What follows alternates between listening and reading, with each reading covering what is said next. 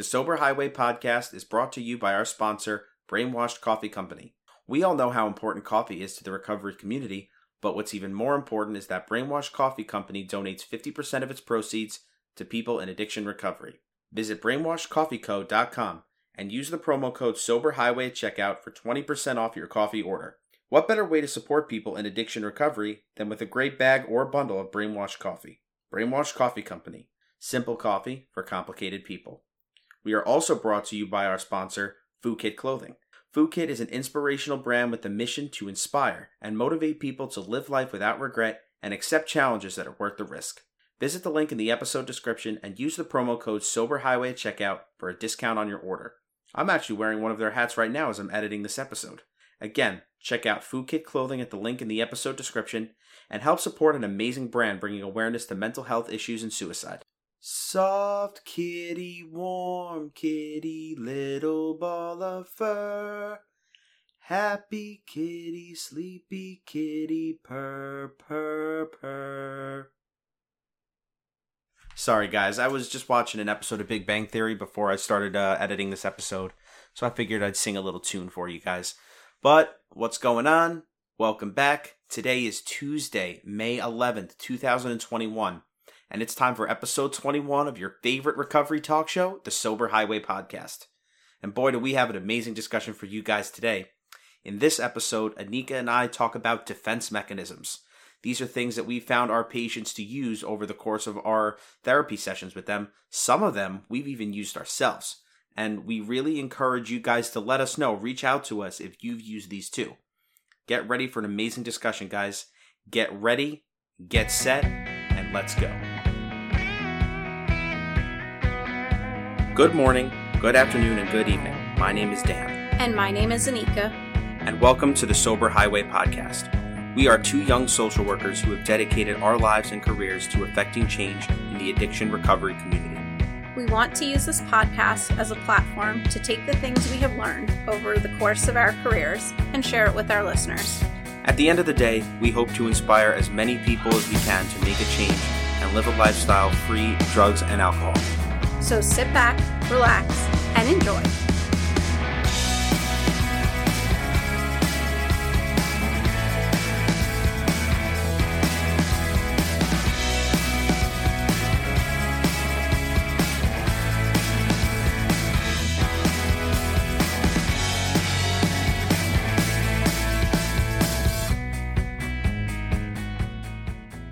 I did a little bit of reading before the stream about like the difference between cognitive distortions and defense mechanisms. And what I was gathering was that defense mechanisms were first theorized by our good friend Sigmund Freud.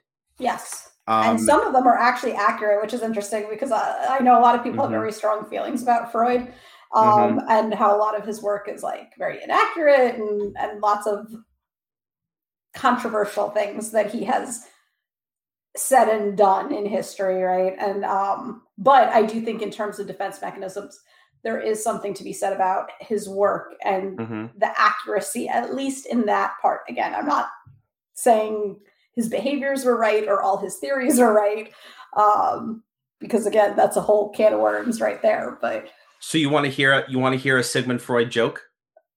Sure. Okay, so why do they call it a Freudian slip? I don't know. It's when your mind thinks one thing and your mouth says a mother. Get it? Oh man. Yeah. Well, unfortunately, none of all of our zero listeners didn't really get that, but if you do a little bit of reading into Sigmund Freud, you'll get it.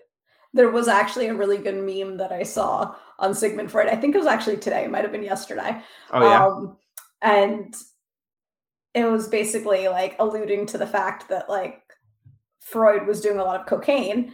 And so then it was like everything was penis envy, right? And like, you know, everything was, it's because you don't have a penis and you're jealous because you're a woman and you don't have a penis. And it was just so funny. And then somebody was like, well, cocaine's a hell of a drug, right? So like, it'll make you think anything.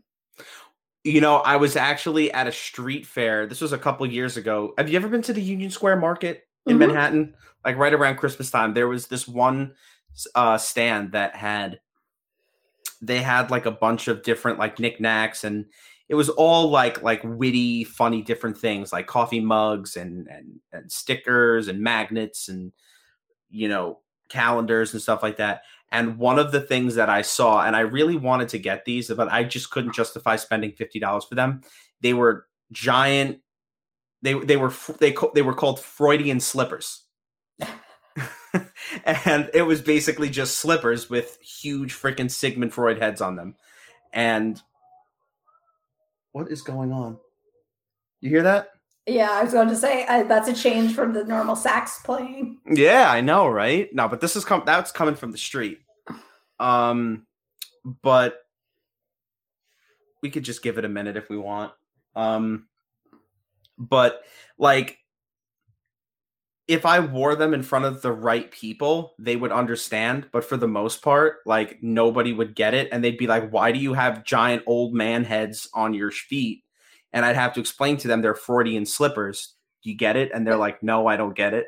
Yeah. So like, that just defeats the purpose of getting them. But so for those of you guys that are listening, or that will be listening to the podcast after we record, we're going to be going over some defense mechanisms, and basically what defense mechanisms are. These are things that we do, that people tend to do, that are not necessarily under their own conscious control. It's something that we do subconsciously to cope with life stress. Yeah. Would you say? Yeah, it's like the psychological like reaction or response, right, that happens, which most of the time is like automatic, right, or seems like we have no control over. Right. Which in therapy, you know, we try to understand, okay, let me identify the defense mechanisms I'm using, see if they're kind of healthy, right? And then kind of unpack, like, what does that mean? Do I need to maybe change some of those, adjust them in some way? Are they healthy for me? Things like that. So one of the most common defense mechanisms that I see my patients use, that I've seen my friends and family use, even a defense mechanism that I've used in the past, is denial. That's probably the most popular. Yeah. So basically, when you're in denial, or when you're using that denial defense mechanism, you're essentially refusing to accept reality or facts, even in the presence of information that contradicts what you're thinking. Oh, you know what it makes me think of? It makes me think of when there's an intervention for somebody that's abusing drugs or alcohol or something else, right? There's like an intervention, and they're putting together like all this information, like your support people, the people that care about you. And they're putting together like a list of all these things that show you obviously have a problem with this substance, right? So whether it be like legal issues, work-related, school-related issues, and like they present all this information, and the person who is struggling with addiction is like, that's not true. Oh, I can explain that. That's not how that works. It's not because of my drug or alcohol use. It's this person's fault, or the system failed me in this way, or I was whatever. Like, that's one of the classic symptoms of a defense mechanism of using denial, right? That we see all the time, especially in addiction. Right. I mean, when I'm working with a patient and they seem to have an answer for everything, or when you're trying to confront someone on something that they're doing wrong, and they literally have an answer for every single way you kind of change the discussion, or every piece of evidence that you present them with, they're usually like, something's not right. You know, they're like, when I'm trying to confront someone on something, or I'm trying to, you know, kind of help my patient or my client work through something, and I'm presenting them with all of these things, like, my goal is to poke holes in their logic.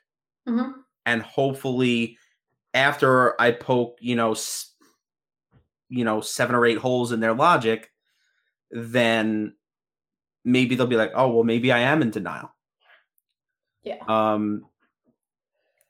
The next one is what we call repression, right? So instead of facing, unsavory thoughts, painful memories, instead of facing them, you just choose to hide them in, you just push them in the back of your mind with the hopes of eventually just forgetting about them.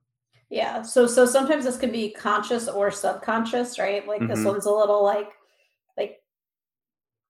tricky in that sense because they're people who are purposely trying to repress their memories, right? And so they use like drugs and alcohol to purposely like suppress those memories. But then there's also a lot of people who, especially who have experienced trauma, really do not consciously remember the trauma, and subconsciously little like triggers are kind of happening throughout their life that's alluding to maybe something happening or bring up this strong feeling, but they're not even entirely sure how it's connected to their trauma, right? So, all of a sudden, like you walk by something and like there's a smell and like your heart starts racing, your palms start sweating, and it's like, what's going on, right? And so typically that's like a trigger that we see with people who have repressed memories of some sort of trauma. And that could eventually lead to flooding, right? So like if you're in a session with the patient and all of a sudden they just let everything out, and it's, that's, in some ways flooding is good because they get everything out. But, sometimes when a patient starts flooding, they get very, very overwhelmed. And it gets to the point where they're on the verge of having, a full-blown panic attack, an anxiety attack, and that's not really, at that point, it's kind of like crisis intervention, having a constructive therapy session may have gone out the window at that point. Well, yeah. I mean, I think that sometimes it's very hard because, again, depending on what setting you're working in and how you're working with someone, like if they're experiencing flooding of a repressed memory, it could be totally appropriate to spend the time, right, and work with the person to kind of help them through. And other times in some settings, it's really not appropriate. And so trying to contain that is a skill that therapists really need to, and clinicians in general, mental health clinicians or substance use clinicians really need to know how to do. So if you're a clinician and you're listening and you need help with that, please speak to your supervisor or get your own therapy to really help you process that and learn that skill because it's really hard to do. But it's really important because, again, we want to make sure our clients are kind of getting the best care. And if you're a client, remember that, like, if some of these memories come up, you have a couple options, right? So there's always, you can explore it if you're in the right time, place, and setting, right? But there's also, can I control some of the symptoms until I'm in a safe space to explore those memories, right? So if repressed memories are coming through, learning some grounding skills, breathing skills, things like that can be really helpful to at least deal with initial anxiety and panic that might be coming up until you can get to a safer place to explore that in more detail. I think I agree 100% with what you're saying. And I think one of the reasons why I personally have not ran a trauma focused group is because I don't know. First of all, I know that when you run a trauma focused group, you're encouraging the patients to share about how they're dealing with their trauma and not necessarily to talk about the trauma in particular. And the reason why we ask patients not to do that is to prevent flooding. Yeah.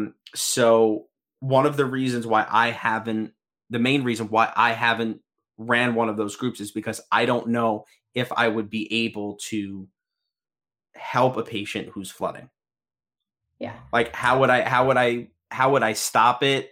How would I stop the bleeding in front of all of our patients, in front of all the other people in the group?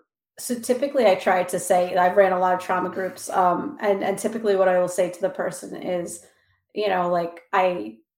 I know something's coming up for you right now. Do you need to step out right now and speak to me? Can this wait till after group, right? Like, and so like I kind of like will pull them aside, ask them if they can kind of wait. And if they can, I'll meet with them after a group to kind of like let them know that everything, you know, that they're experiencing, they have a space to talk about, but it's not necessarily in the group. And typically, as long as you're doing that in a really like empathic, compassionate, supportive way, people are totally fine.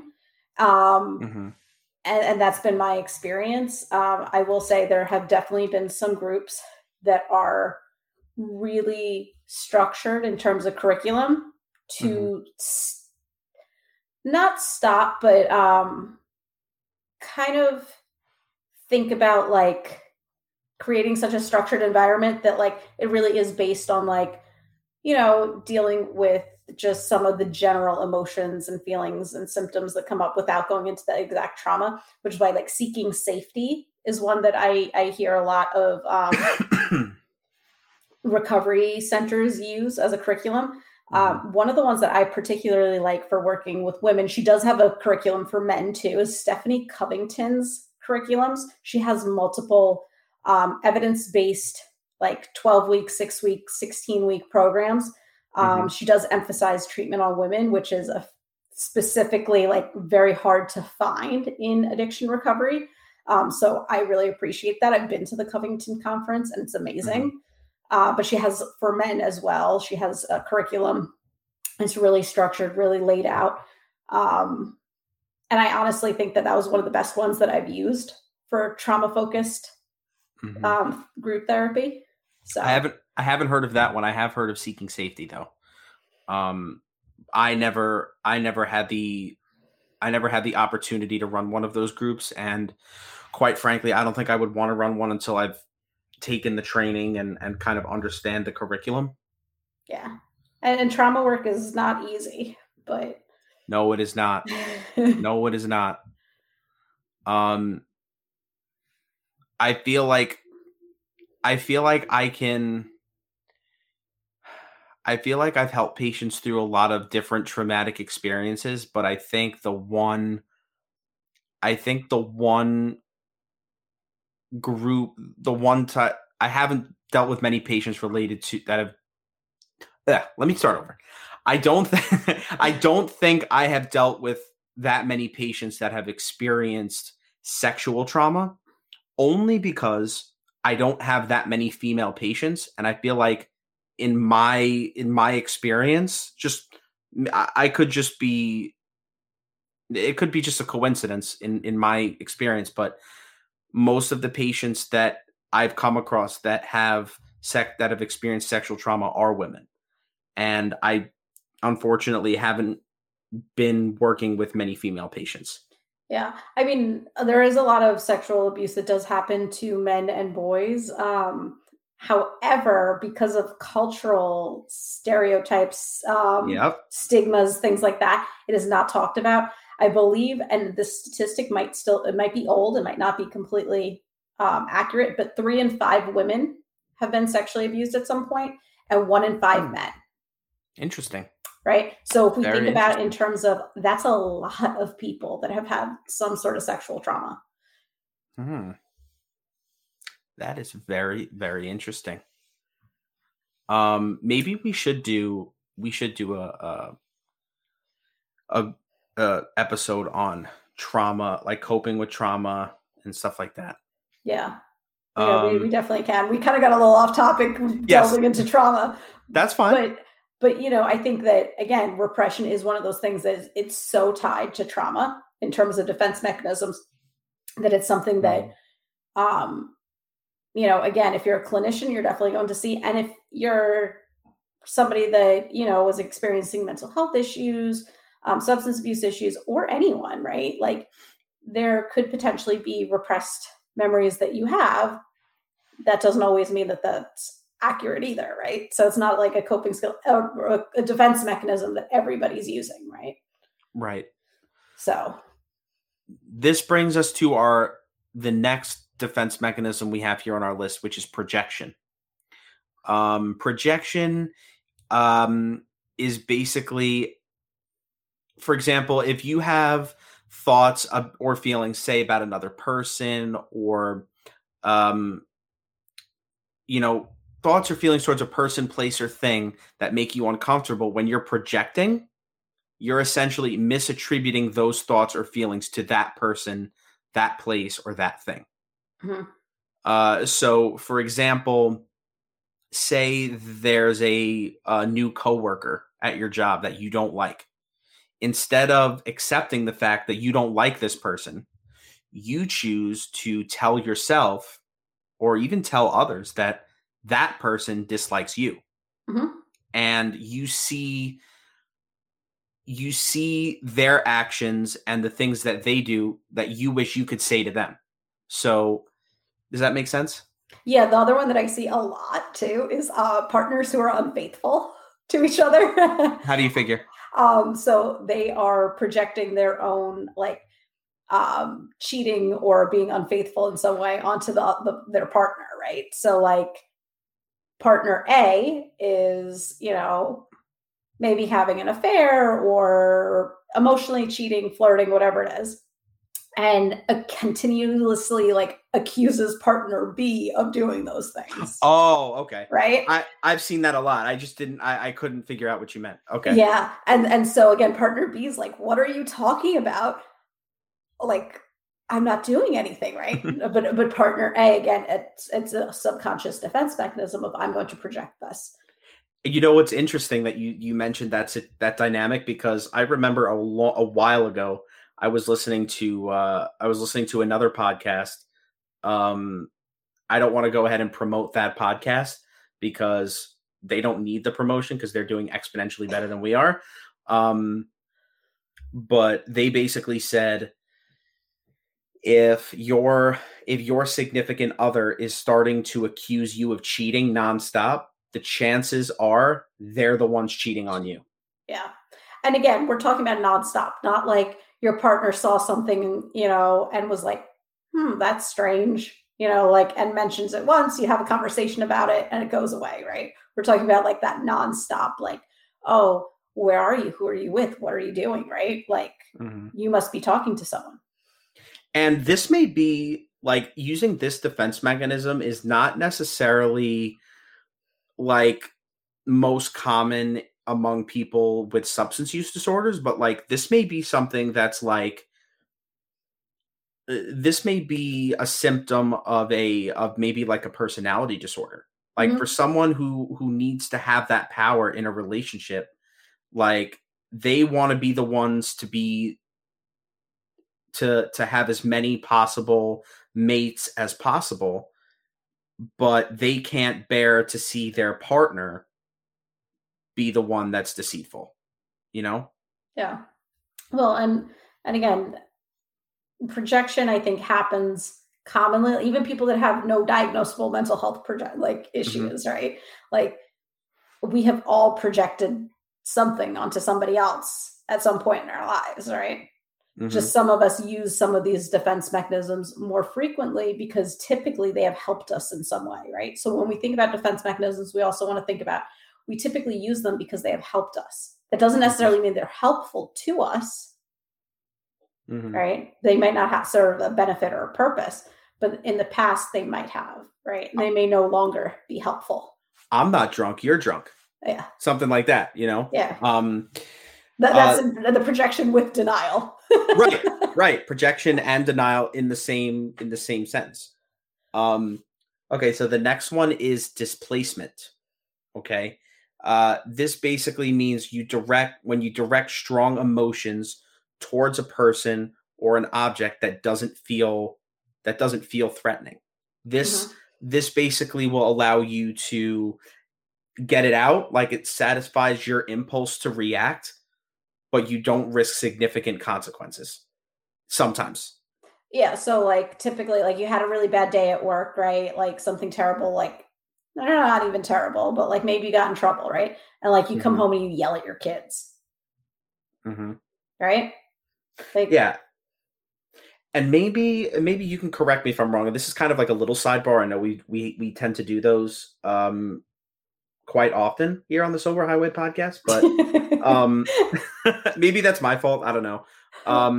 But one of the things I hear, like when people have difficulty managing anger, right? They, sometimes when people are angry, they like to throw things, they like to hit things, punch holes in walls and stuff like that.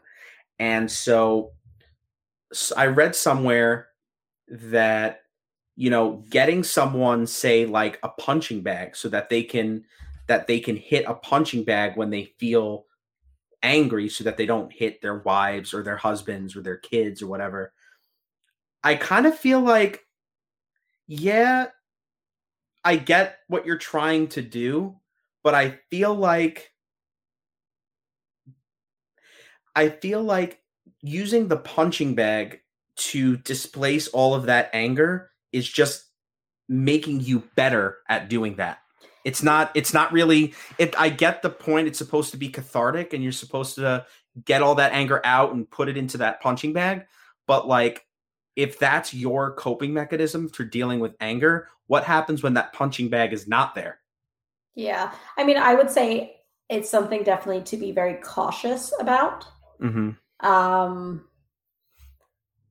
I do understand in terms of like, this is like kind of a belief within like holistic work, right? Of energy needs to be transferred, right? And so if you have all of this anger and built up energy cannot be created or destroyed, right? So it needs to be put somewhere else.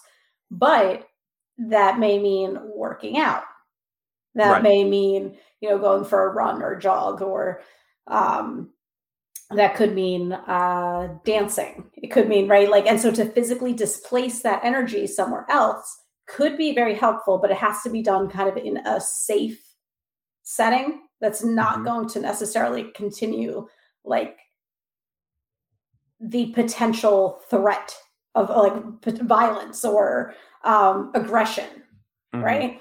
And so again, I think that for some people, using a punching bag might be very helpful, but I think it should be done with caution. I would say that instead of maybe using a punching bag, using like a stress ball, like taking a balloon, filling it with like rice or flour or whatever it is, and squeezing it and letting it go. Because if anything, it helps you practice releasing that tension. Yeah, and again, that's a displacement of energy too, right? Right. That's what I'm saying. Like, that's a good way to help displace that energy without, causing more problems than you're solving. You know what I mean? Yeah. This is a really good one coming up here. Regression. Yes. Basically, when we feel, what regression means is when we're feeling stressed, we resort to earlier stages of development where we use like more immature coping mechanisms to help us manage that stress. So I am a firm believer, and hopefully you would agree, Anika, that when in recovery, a person stops developing mentally, or their development is stunted at the age when they started using. I would typically say that's true. I think occasionally there are people that does not always completely apply to, but yes, in general, the emotional maturity is not there because the substances are kind of preventing that growth from happening, right? That self-actualization and self-image to really flourish, right? And be comfortable in oneself. Because the drugs and alcohol are keeping you in kind of a vicious cycle of, I can never really move forward with my self-concept and who I am. Right. So that's why it kind of seems that, if you started using when you're 14, or you started drinking or using marijuana, right, when you're like 14, and then like your active addiction really took off maybe when you're 20, you're still a teenager in a lot of emotional aspects. Right. I mean, I remember a time where I was working with a patient, and he was, I don't want to say he was in the middle of a binge, but it was a month or two where he was having a tough time maintaining abstinence after a prolonged period of abstinence, and he started to regress. And so I asked him, I was like, let me ask you something. When was it that you said you started using dope again? He goes, maybe around like 17, 18 years old. I said, do you think it's possible that the way that you're acting right now is reminiscent of a 17 or 18-year-old? He goes, yeah, I would think so. And I said, and how old are you? He's like, I'm 50. I said, okay, so you're a 50-year-old acting like a teenager. What can we do? What do we do here? Mm-hmm. So maybe, with someone who's a little bit older and is able to, and is more mindful of their behavior, you can confront them like that. But this can be a tough one to get out of, if you would. Like, how would you approach that with a patient? I think with adult patients, so you can kind of use more of that, like, kind of questioning and pointing out a discrepancy, or like, that type of thing, right? If they're, say it's non-substance use related, and it's, regression in the sense of they start sucking their thumb again, or sleeping with stuffed animals, to me, that's indicating a feeling of like they have to go back to their childhood ways of self-soothing. So they're feeling unsafe in some way. Mm-hmm. And so I try to typically think about how can I make somebody like think about what their safety concerns are, because it may not be like the primary focus that they're thinking about at that time. But typically that's something that happens, right? And we see happen. That happens with kids too. Mm-hmm. So regression in kids can be like all of a sudden your kid starts wetting the bed again, right? And like you ruled out medical causes, right? And all that good stuff, like, because there's a whole litany of things we do before kind of saying it's psychological, right? And thinking about that too, that like something is coming up for somebody, right? Mm-hmm. And how do we support them, not shame them about their behavior too, right? So like they're feeling lack of control, they're feeling unsafe, they're regressing to prior time and finding a way to self-soothe, to feel better. Maybe they're feeling overwhelmed, right? And so that's typically when I think of clients that are showing like symptoms of regressions, typically related to things like that. Gotcha. That makes total sense. I personally have had like I've said it before, most of my experience is working with patients that are engaging in substance use. So the whole thought process that you just explained, I haven't really thought about it that way. So thank you. You're welcome. Yeah. I mean, again, like I've had experiences in lots of different realms and had lots of different hats in the past decade, of really thinking about like, what is this? And what does this mean? This looks different for different clients. Right. And because I've done a lot of trauma work, I do know a lot of these defense mechanisms come from a feeling of feeling unsafe. Now, is that always some huge traumatic event? No. Mm-hmm. Right. Sometimes it's the fact that somebody at work said something like, ew, did you see what she's wearing today? And that could trigger somebody to regress in some way, to project, to use denial, right? And use any of these defense mechanisms, because maybe that's a story you've heard in your life over and over again. Mm-hmm.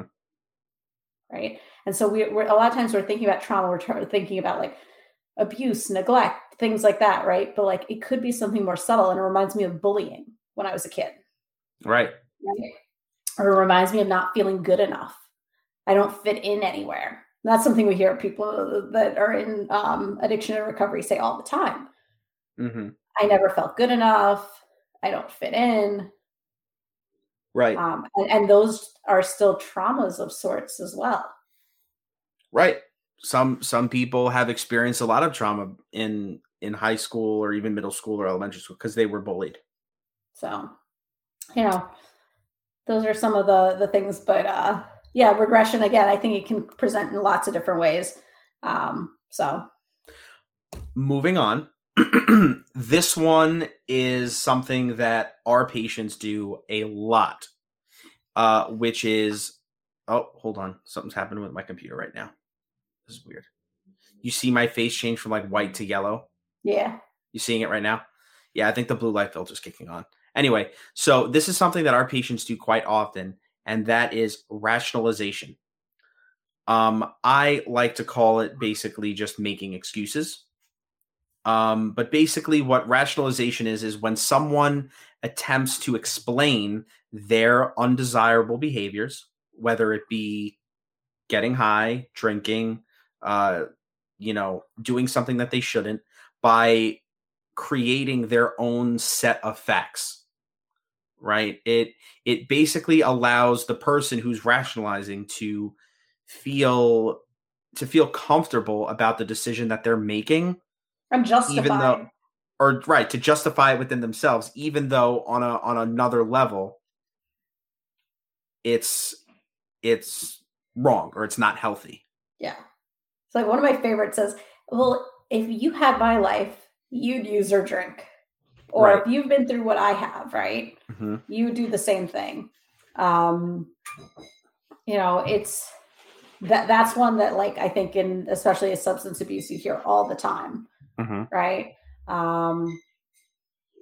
It's not that bad. I didn't use that much. Right. I don't drink alone. Mm-hmm. Right. Those are all rationalizations we hear constantly, in terms of like, well, I'm not that bad. I'm okay. Why did you go to the mall? Why did you go to Macy's and spend $500 on clothes? Everything was on sale. Yeah. It was 75% off, so I couldn't pass up a deal like that. Like, you justified you spending $500 on a jacket because it was on sale for 75% off. Granted, if you're buying a jacket that's on sale for 75% off and it still costs $500, you should probably be thinking about that. Exactly. Because quite honestly, if you're rationalizing something like that, you probably would have bought that jacket at full price anyway. The interesting thing I think about rationalization is I think a lot of people are like on that, when you use rationalization, you're like almost on that cusp of like admitting like that you have a problem, or knowing, or consciously knowing something's not right. Mm-hmm. I don't know if that's been your experience, but I feel like people who rationalize a lot, it's like they're almost there. They're almost ready to make a change. They're almost ready to say like, oh shit, yeah, maybe this is a problem, right? But instead It's like, nope, let me justify that one more time. Let me rationalize. You ever notice how sometimes patients rationalize sarcastically? Mm-hmm. Like I'm making a joke out of it. Right. So like okay. They're making a joke out of it, and it's like, it's almost like when they try to do that with you, it's like, you know that they know that what they did is wrong, but they're just trying to make light of it by saying, oh, it was on sale, so, or, I fell victim to peer pressure again, or, like everybody was drinking, so it's like, you and I both know that what you did wasn't right, but you're trying to be sarcastic about it to justify your actions. Yeah. And again, rationalization is one of those that's super common for a lot of people, again, right? Mm-hmm. So like, it's one of the ones that comes up for almost like probably 100% of the population at some time, right? Like, we've everybody all rationalized something that we really shouldn't have, right? Mm-hmm. So again, I don't want people to like pathologize all of these things and be like, oh, I use this, there must be something wrong. No, we all use them to a certain extent, right? We're not necessarily saying that these coping mechanisms are healthy or unhealthy. Defense mechanisms, right? Like they're just something that happens, right? Again, like at this subconscious level, we can learn to become more aware of them and try to find healthier ways to express and deal with some of it. But again, defense mechanisms initially are these subconscious things that are happening, and we all have experienced some of them. Some of us, though, use them too frequently or use them all the time. Right. And that's where it becomes problematic. The next one sometimes is considered a positive strategy, and I think it also ties into what we were talking about earlier with displacement. This one is called sublimation. With sublimation, people who use this defense mechanism choose to redirect strong emotions or feelings into an object or an activity that is appropriate and safe. So, for example, instead of, like when you have a rough day at work, instead of going home and yelling at your wife or hitting your children, you channel that energy into kickboxing or exercising, or, redirect those feelings into music or art or sports. And I think in essence, if you're channeling that energy in a positive way, you could call it sublimation. And if you're using it in a negative way and it's creating more problems than it solves, then you could say you're displacing.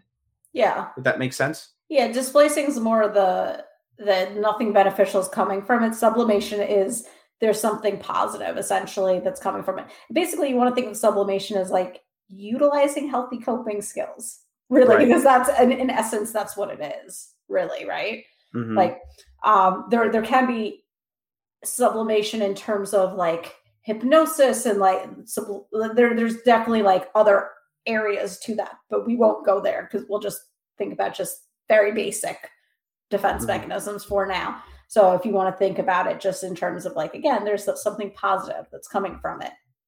Yeah, I feel like going back to the whole like punching bag thing, I feel like if someone can channel their anger, if they want to use the punching bag as their coping mechanism, say to manage their anger, and they know that after they're done with the punching bag, that's it. Like the anger is not like increasing. It's not right. You're thinking about somebody's face while you're doing it. It's not right. Making your blood boil. Those type of things.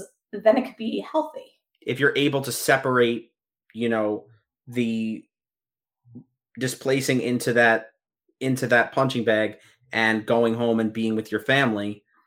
Like if you're punching that bag and then you're still going home and hitting your wife and your kids, maybe that kind of ties into what I was saying before, where hitting that punching bag is just making you better at being more aggressive. Mm-hmm. But like if you're able to hit that punching bag and by the time you're done, you're so exhausted that like you don't even think about doing any of that stuff anymore. That's a healthy coping mechanism. Excuse me. Okay. So the next one is reaction formation. With this defense mechanism, people are able to recognize how they feel. They're able to recognize the emotion that they're experiencing, but they choose to behave in the opposite manner of their instincts. So, for example, when they feel... So for a person who reacts this way, they may feel they shouldn't express negative emotions such as anger or frustration. So they choose to react in an overly positive way. Yeah. So thinking about like toxic positivity, which is real. Could you say that reaction formation is almost like gaslighting? It can be, not necessarily though. Could you explain why you just said that? Because I'm trying to understand. Oh, because I think gaslighting, well, first of all, it's not specifically a clinical term, right? But gaslighting can be, because it's not something that you're necessarily doing to yourself. A lot of times we're thinking about gaslighting in terms of manipulation and power and control and things like that. That's the only reason why I kind of separate it from reaction formation, in my mind at least, right? Because it's not something that's subconsciously. Gaslighting typically is to a certain extent consciously being done, in my opinion, right? The person might subconsciously might be more manipulative, right? In a gaslighting situation than they're aware of. But I think there is a piece that is aware of it because, again, it typically happens with a lot of like narcissistic traits and things like that. But so maybe reaction formation, the difference between the two is if you're doing it to, say, manipulate someone, then it would be gaslighting. And if you're not, you're doing it subconsciously because that's how you are trying to cope with the situation, then it's reaction formation. Yeah, reaction formation, I would say, is mostly like more towards like about yourself, right? Whereas gaslighting is like a two-party thing and like, or three-part, like it's multiple people. It's self-gaslighting. I don't know why I'm using that term. I really shouldn't be using it, but yeah, reaction formation, again, it could go either way. It could be negative or positive, right? So like you said, somebody that has a really hard time with negative emotions might be like, oh, well, like, I'm just going to put on a happy face and smile and pretend everything's okay and just tell everyone I'm great, right? So when people say to me, like, they're fine, yes, you're effed up, insecure, neurotic, and emotional. Tell me something new. Right? So when you say fine, which is like what most of us say, normally there's something underneath it, right? And like that kind of reminds me of the reaction formation. We have these formalities sometimes because of cultural influences, family influences that say, or even personal like histories, right? That say like, well, maybe I shouldn't express being angry or sad, right? That reminds me of like this one stand-up comedian that I watched a while back, where it's like when when you walk up to someone, or like when you have a casual conversation with someone and they say, hey, how's it going? Or how are you doing? The answer, your answer should either be fine, good, or okay. You know? So like if you're in a really bad spot, what he's saying is you should just say fine, great, good. You shouldn't really go into what actually is bothering you, because that really wasn't the point of that interaction in the first place. Yeah. But reaction formation is very interesting. There's lots of other examples too, and it can get more complex than that. But again, we'll keep it simple for now, because I know we want to get to two more, I think. Right. Yeah, two more. So number 9 is compartmentalization. And this could be healthy or unhealthy too. say that 5 times fast. But basically when you compartmentalize, you're essentially separating your life into independent sections. So for example, not discussing personal life at work, not discussing work at home, and vice versa. This is something, I mean, maybe you would agree, Anika, is something that therapists have to practice. Should really try to practice all the time. Yeah. And there's a lot of professions that that's true of, right? So like thinking about, I place things in different boxes. And so I actually I teach some of my clients to compartmentalize, right? So clients that don't have that skill, that it's like really hard for them and they feel so overwhelmed and everything's seeping into each other like all the time, learning compartmentalization can be really helpful. So thinking about, I'm putting all of this stuff about this one topic, right? So like myself, right? My clients today, I'm putting all of this stuff that I talked about with them, I'm putting it in a box and putting this lid on the box. It's nice and sealed. And now I want to take that box and I'm going to put it up on a shelf in a closet, right? And so I visualize this happening. And then that closet, I'm not going to open that door until I see them again. And then I'll take that box out and I'll deal with it, right? Which is not, may or may not be true, because maybe I need to actually like think about their case some more later in the week or do some research or, you know, whatever. But thinking about, I put it away and then I can come back to it later, right? Just think about hitting like file save, right? Like you type whatever you need to into a document and then you hit file save and then you exit out and it's gone. It's gone from your screen or your computer screen or your conscious. And then when you're ready to deal with whatever that thing is again, you can literally go into your computer and retrieve it so that it's in your conscious mind again or on your screen, and then you could do whatever you need to do with it. Yeah. And so that could be really helpful, especially again, if we think about trauma work too, and say you're working with a therapist that's specifically processing trauma with you, to compartmentalize that, like, when I go back to the office, that's when I continue to explore because it's my safe place, right? And so again, it can be really beneficial to learn how to do that, but it can also have the reverse if you do it too often or too much. Right. And I think maybe this is an example of someone who let me explain. So at my job, I work with peer counselors, right? And basically the peer counselor, the whole basis of being a peer counselor in addiction recovery is using your previous experiences to help you relate to the patient that you're trying to treat. And so there are a lot of times over the course of a peer counselor's career where they're just often disclosing a lot about their personal life in their professional life. And us as social workers, ethically, we're not necessarily obligated to disclose things like that. So we practice, in essence, we do so when it's helpful to the client, right? But our ethics are different in terms of the peer counselor. Part of their job is to disclose and share. Whereas with ours, it's done cautiously if it's helpful to a client and we feel comfortable doing so. Right. Right. But and I think this is where you're going, correct me if I'm wrong. Go ahead. But with the peer counselors, it's kind of like almost like they can't compartmentalize because they're sharing so much. And so they're reliving and re-experiencing certain things over and over again because they have difficulty sometimes like knowing how to compartmentalize or how to separate certain things. And I feel like a lot of times, when I'm working with a peer counselor and we're talking about, say, like a particular patient and how we should handle it or how we should treat that patient, I feel like the peer counselors sometimes have a tendency to interject their own lives into it. And like, then I'm thinking to myself, like, okay, well, are we having a treatment planning discussion or am I your therapist right now?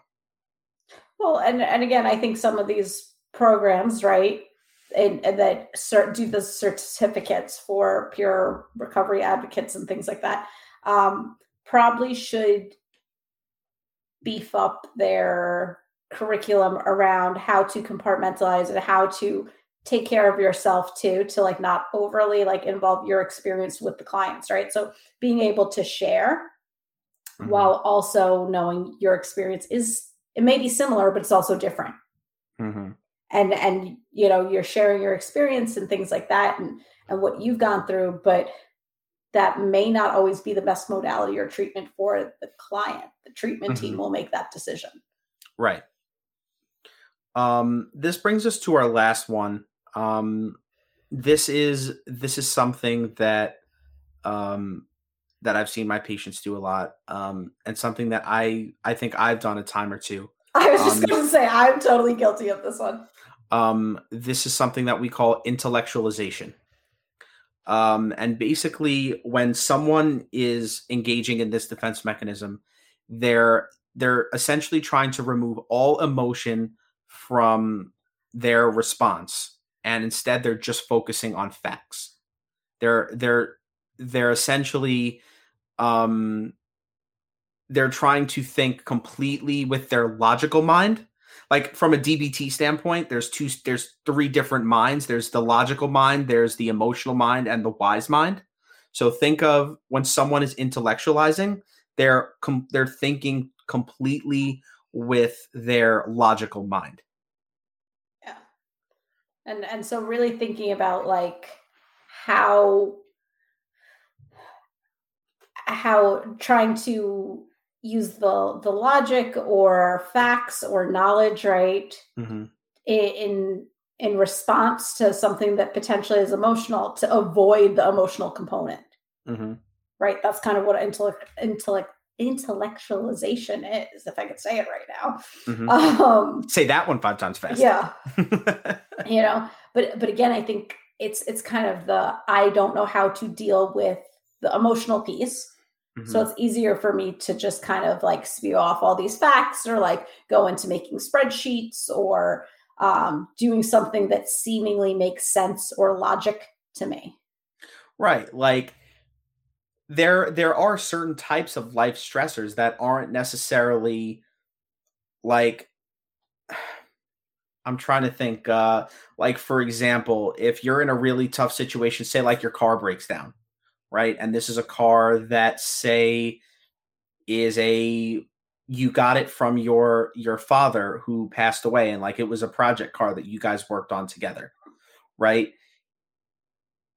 And the mechanic says to you, listen, it's going to, like, there's a lot of work that needs to be done here. It's going to cost like $10,000 to fix, right? If you might, like, you have to think, you have to use both your rational, your logical mind and your emotional mind, because yeah, like part of you doesn't want to let this car go because it means so much to you. But then again, is it really like, or do you really want to spend $10,000 to fix this car? Does that make sense? Yeah. And like one of the other examples I kind of think about to like make it clear is like somebody in your family like passes away, dies, right? And the emotional reaction shut down. So let me call the funeral home. Let me figure out what casket. Let me kind of check off all the tasks and do all the boxes without allowing myself to experience grief. Right. So I'm going to kind of take charge and do everything, and that's it. And that may also, doing that exact thing may actually create some resentments coming from your family members, like siblings or stuff like that. Like, why does so-and-so get to choose the casket? Why does this person get to choose the funeral home? Why does this person get to do this, that, and the third? And we're just stuck here feeling miserable about our father who just passed away. You know what I mean? Well, and the one other thing that I would think about too, or any clinicians that are listening, to like be cautious of you doing this with your clients, right? So like sometimes if something that somebody's saying is triggering you or it's bringing up emotion, right? Of course, we have different ways that we know kind of how to process some of that, not let our own biases and feelings get in the way of the session, but not taking it to the extreme of using intellectualization in terms of like, okay, well, this is like your diagnosis, or this is what's going on, like without having any empathy or compassion, right? So I want to just kind of put that out there too. Like, don't use like cold clinical terms, like without that, like be very cautious and mindful, just in terms of being a practitioner. Like, it's almost like it's like if you were to have the DSM open in front of you while a patient is talking, and you're literally just like, okay, all right, yep, okay, you have major depression. Yeah, without being like, that must be so difficult, or like, that sounds really hard. Like, how have you been dealing with this so far, right? Like, those are ways that we can express some emotional connection and concern for people, right? We don't want to kind of fall into that trap. And again, when people are burnt out in the field or things like that, like that can happen. So just be mindful of that. And you can correct me if I'm wrong, but like when patients come in and they're sharing stuff like that, they're not necessarily, maybe this is more so with mental health disorders, but a lot of times patients just want to know how to fix it. They don't necessarily want to know, like, what diagnosis do I have? Like, am I depressed? Am I anxious? Am I psychotic? Like, they just want to know, like, I'm really sad about this, or I'm having trouble coping with this. How do I make it easier to cope with? I think that that's true for like a lot of my, I don't even want to say older because they're not older, but like a lot of my clients over the age of like 25, clients that are younger, typically, and again, I think this has to do with social media. That might be my own like personal experience or bias. So I will say that. But like a lot of the younger people, they want to know their diagnosis, or they come in telling me their diagnosis before they've ever been diagnosed. Yeah, maybe And they've read the DSM before coming in. No, they or see they've it on TikTok. They what? They see it on TikTok. Oh, right, yeah. Right. That's my favorite. I have so many people that do that. And I'm like, let's think about this a little. Where did you see this? Yeah, I mean, like, everybody, like, we went over like different types of diagnoses when we did our episode about co-occurring disorders, but like, just because like one person's depression diagnosis is not necessarily the same as someone else's. Because, it might look completely different. Right. So just because you heard someone talk about being depressed and you feel like you can identify with them, it doesn't necessarily mean you hit the same criteria as they do. Yeah. So the ideal situation would be if you're struggling with depression, or if you're having difficulty coping with something, go to someone who you feel is an expert in that field and say, this is what I'm dealing with. This is what I'm dealing with, and how do I fix it? Like, for example, if you're having a problem with your car, right? This is something my dad told me. He goes, whenever you take your car into the shop, don't tell them what you think it is, because that's where they're going to look. So like, if you go into a car like a mechanic, and you say, oh, my car is making this noise, I think it's my transmission. That's where they're going to start. Right? But if you just go in there and you say, something's wrong with my car, it's making a noise, I don't know what's going on, the mechanic is going to have to do a comprehensive comprehensive look over of the car, and subsequently rule things out. Now, if you go into a therapist or a psychiatrist and say, hey, this is what's going on in my life, I think I'm depressed, the person that you're working with may be inclined to start there instead of doing a comprehensive assessment and then going from there. Does that make sense? Yeah. Well, and again, I think that's something clinicians should kind of be aware of too, right? Just because your client is coming in saying this, take it with a grain of salt. May or may not be true. Go through everything, ask about all different symptoms for all of the diagnoses, and really do a full assessment. Sometimes that does take a long time, but really try to do that, because again, some of the diagnoses are more complex than we'd like them to be, right? And so like trying to think about that. But yes, now we went off on our tangent about diagnosing, but again, I think it's just important for people to recognize too that like, you're not your diagnosis, whatever it is, right? It's just a criteria of symptoms. It's not who you are, right? So sometimes knowing your diagnosis, yes, could be beneficial, but like also, does it really matter? I mean, there's so much more. As long as like you feel like you're doing work, you're getting better, you have good coping skills, you're in therapy for like those type of things, and you're feeling better, then that's a good thing. It doesn't really matter what your diagnosis is. And one thing that I would like to stress is, especially when it comes to, substance use disorders and people that are in recovery, you are not your addiction, right? It doesn't control who you are.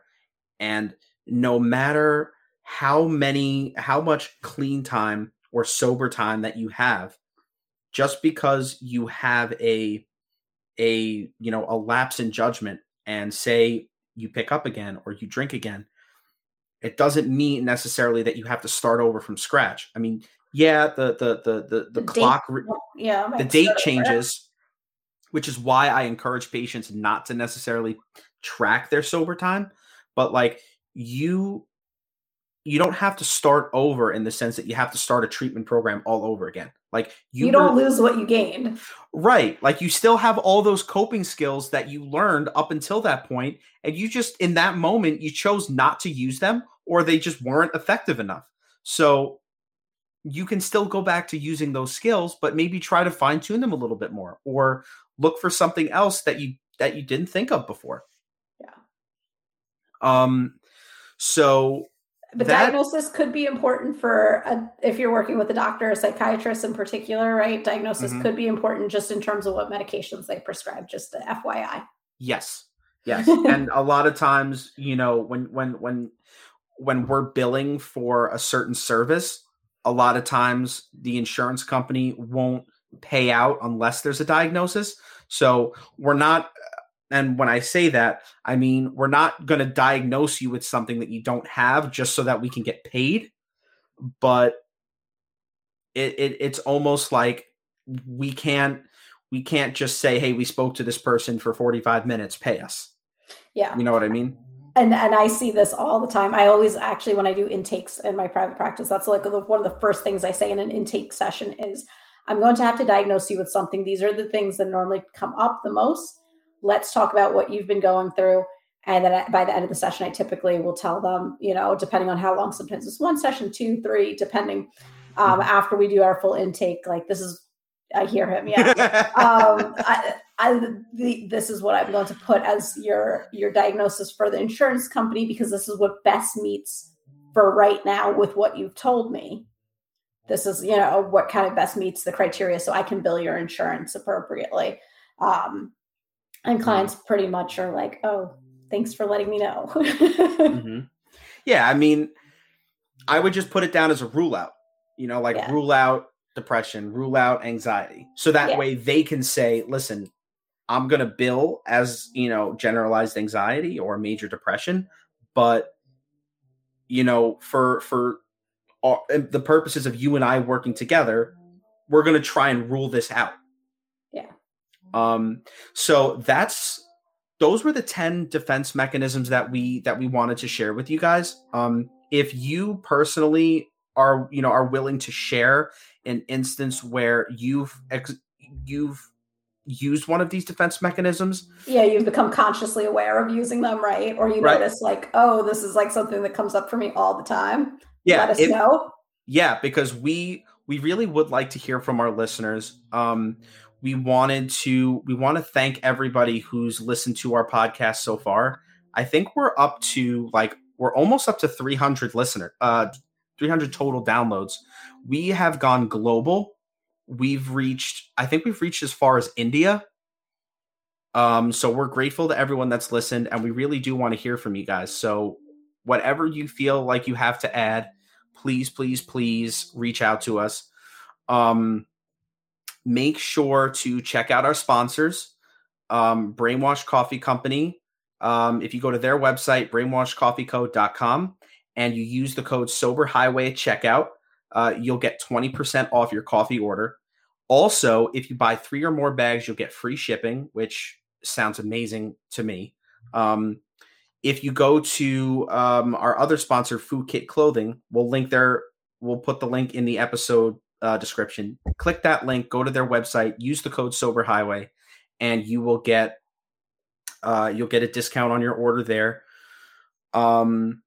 Make sure to follow us on all of our social medias, right? I think we're on Facebook, Instagram, Twitter, and TikTok. Mm-hmm. And I mentioned TikTok last because I have started a TikTok campaign in which I am trying to get AJ McLean of the Backstreet Boys to come on our podcast for an interview. I have made a video every day for almost the past month. We're up to day 28 today.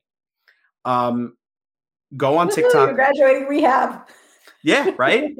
Right. Go on TikTok, like the videos, all of them, comment on them, tag AJ, go on his Instagram, go on his Twitter, blow his social medias up, tell him that you want him to come on the show. That would really, really help us out. Is there anything else that you wanted to add, Anika? Just if you're somebody that, feels like you have something to contribute, you'd like to be on our podcast, just DM us, let us know why you feel like you'd be good. Like what is your expertise, your knowledge, and let us know, and we'd be more than happy to have you on too. Absolutely. So that's it. And we will catch you guys next week. Bye.